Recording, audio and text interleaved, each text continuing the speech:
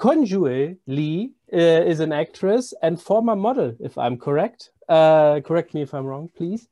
And she has a long list of film credits and appeared on several TV shows, and one of them was Ripper Street.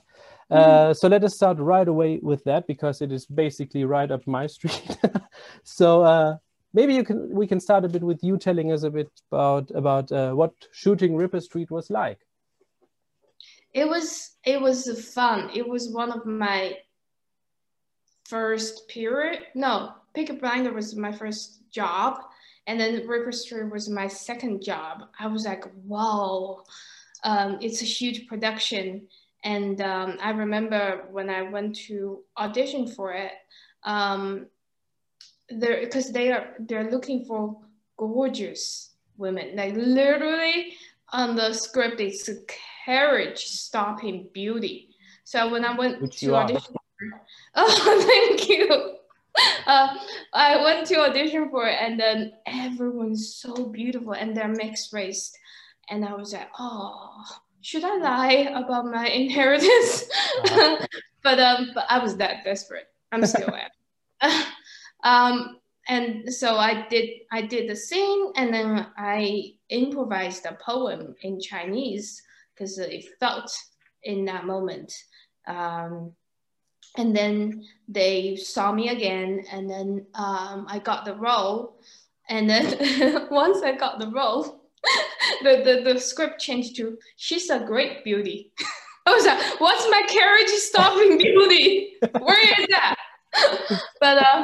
But on set, I was kind of, everyone was like, I heard from the costume that people were talking about me, because they were like, oh, there's beautiful, because they read the script, they're the series regular, they're like, oh, who they gonna cast this beautiful girl? I'm like, oh, I'm sorry to disappoint.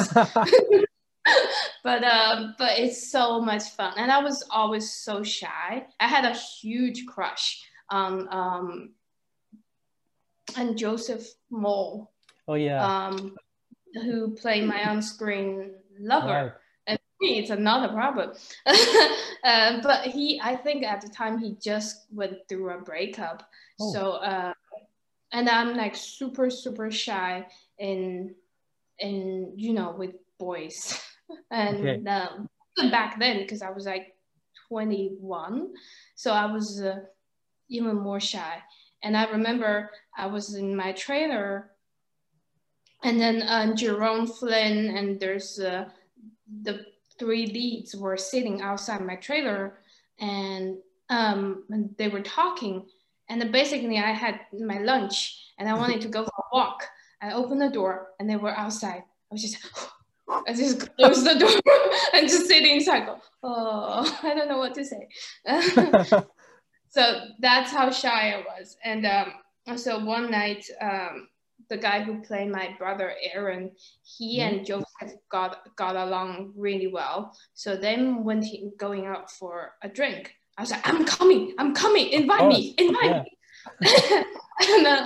so I went out for the drink, and then Aaron went to the bathroom. So me and Joseph were alone. And I'm just awkward, and I just, and then he's like, I remember so clearly, he said, oh, if you can go anywhere, where would you like to go? Like mountains or sea? And I was like, oh, I love mountains. He said, I'm a sea person. And I'm like, oh, I should have chosen sea. that was just my, that was, and then I remember going back to London, showing everyone his photo. I was like, he was my on-screen lover. But nothing ever happened. But he's fantastic. Yeah, he's fantastic, especially in this role where he played kind of the evil character, the evil policeman. He was the bad guy. Yeah. And he's great. So good. Yeah, I just, and he's a pure actor. He always talk about acting and stuff. I learned so much from him. I learned how to be a artist. I see. Okay. Yeah. But as I said, you were really beautiful in the show, and with the costume and stuff like that.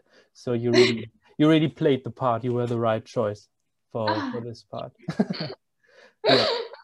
But you also mentioned Peaky Blinders. So can you tell us a bit about that? Maybe you also appeared in an episode of Peaky Blinders. Yeah, so Peaky Blinders was my first role, and I was fresh out of drama school. I went to audition, and it was in a church, and I couldn't, I was lost, and I asked people, "There's an audition for Peaky Blinders." They're like, "What?" Like, no, and then I remember clearly one person was like, "What name is that?" And it's gonna be a hit show, and and then so I played this prostitute. So I kind of like went in and I prepared my character just like the typical prostitute, seducing, blah blah, clients. Before I started, and I was wearing like a heavy red lipsticks. And before I started, the casting director said, "Oh, I was talking to the director yesterday. I was thinking he was saying she's very sweet and innocent." And I was like, "Oh, okay."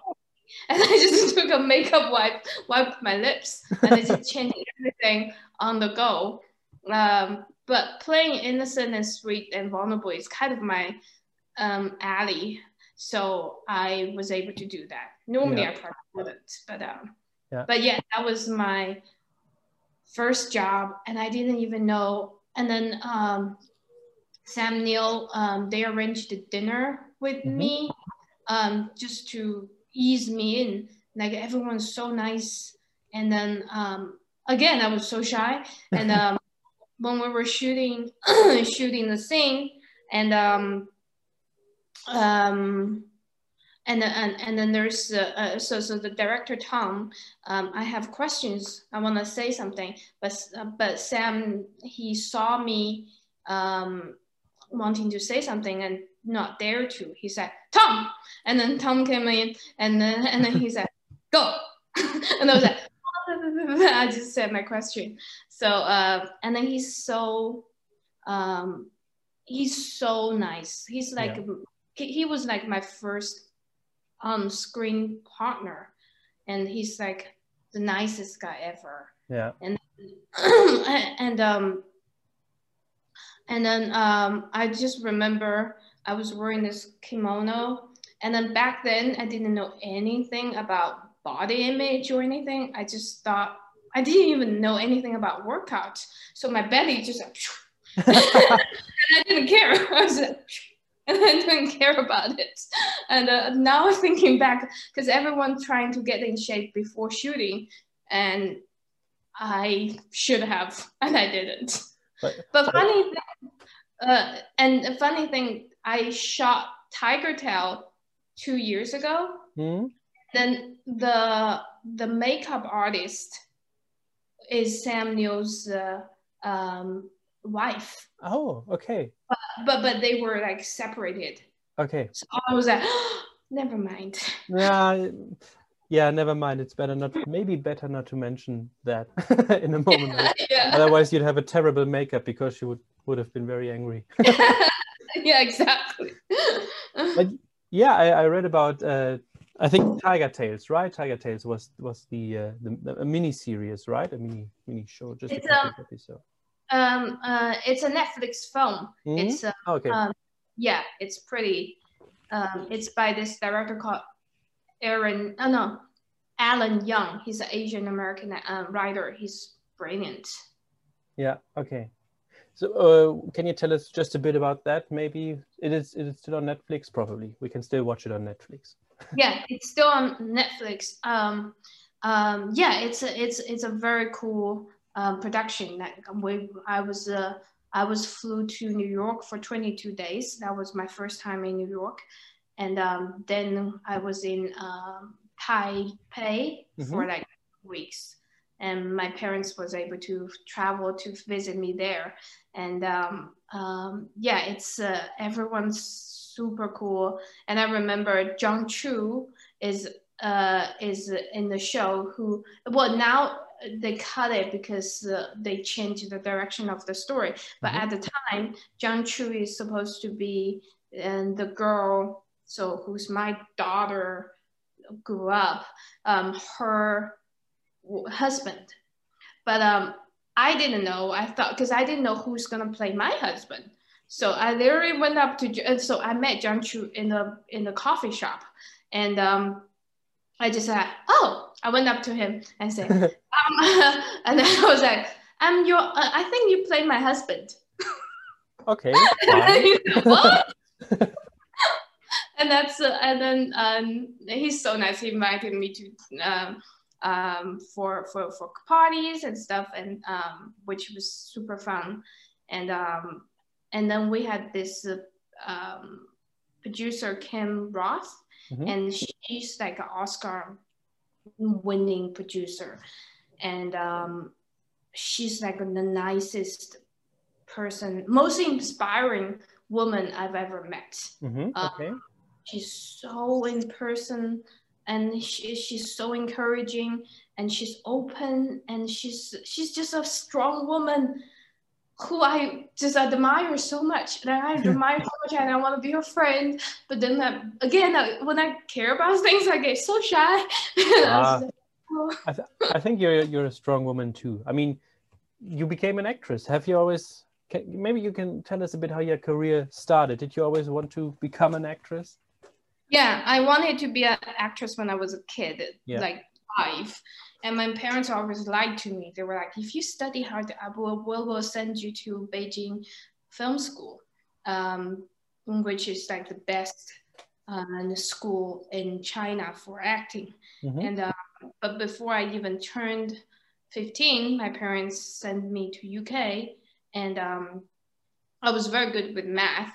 So I got into LSE and then started my economics, and then I did my master's in international relations, and then I worked in Alibaba for like a year, and then I was like, I wasn't happy. I was just first of all, I'm not really into office politics. Like I just don't like drama in real life. Only on screen or on stage. Exactly.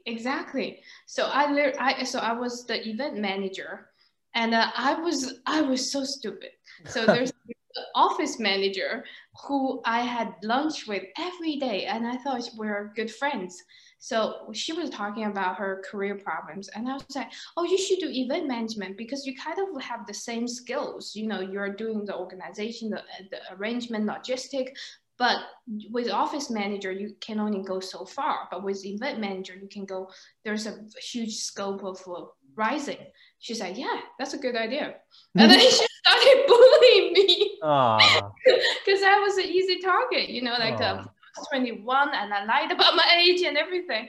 So she kind of like, because she wanted my job. And eventually she did. I quit because I really, really want to be an actress. It's now or never. So I quit and went to drama school. And eventually she actually got my job. So good for her. Does she still have the job? Maybe let me know if you want me to spread some terrible tales about her. No, she's a lovely person. Like she actually it was a blessing in disguise. If it wasn't for being so unhappy, I probably never will have the courage to pursue my career. Now I'm so happy, like every day. Yeah, right. But you did live in London, right? For some time. For almost 10 years. Did you like it? I loved it. I love it so much. And I have a group of friends who are who I've been friends with since university. Great. There was such a support group. Yeah. And I left all of that, come to LA. Yeah, but how is LA like? I mean, I've never been there, but I always wanted to come. So LA is it's different because London is so pretty. I forget how architecture, matters because LA doesn't have that, and a lot of the places is just a house in a different style everywhere, and it's a mixture of all the different styles. So it's not very pretty to look at. If you come from London or Germany, like I shot Burning I Love You. Yeah, I read that on IMDb, right? Yeah. And it was so pretty, and then that really. But I already moved to LA at the time, so I was like, oh, this is like London, but pretty.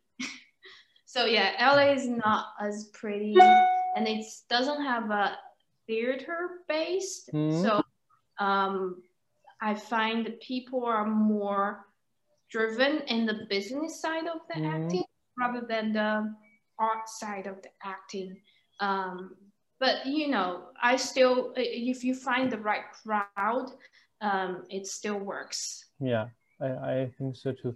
Yeah, the difference is probably, I mean, in cities like London or Berlin, you can see every, if you like, you can see every part of the history of the city. And a place like LA as a city itself, it doesn't have that much of a long history, I believe. So there's not that much variety. It doesn't go back hundreds and thousands of years like cities in Europe, for example.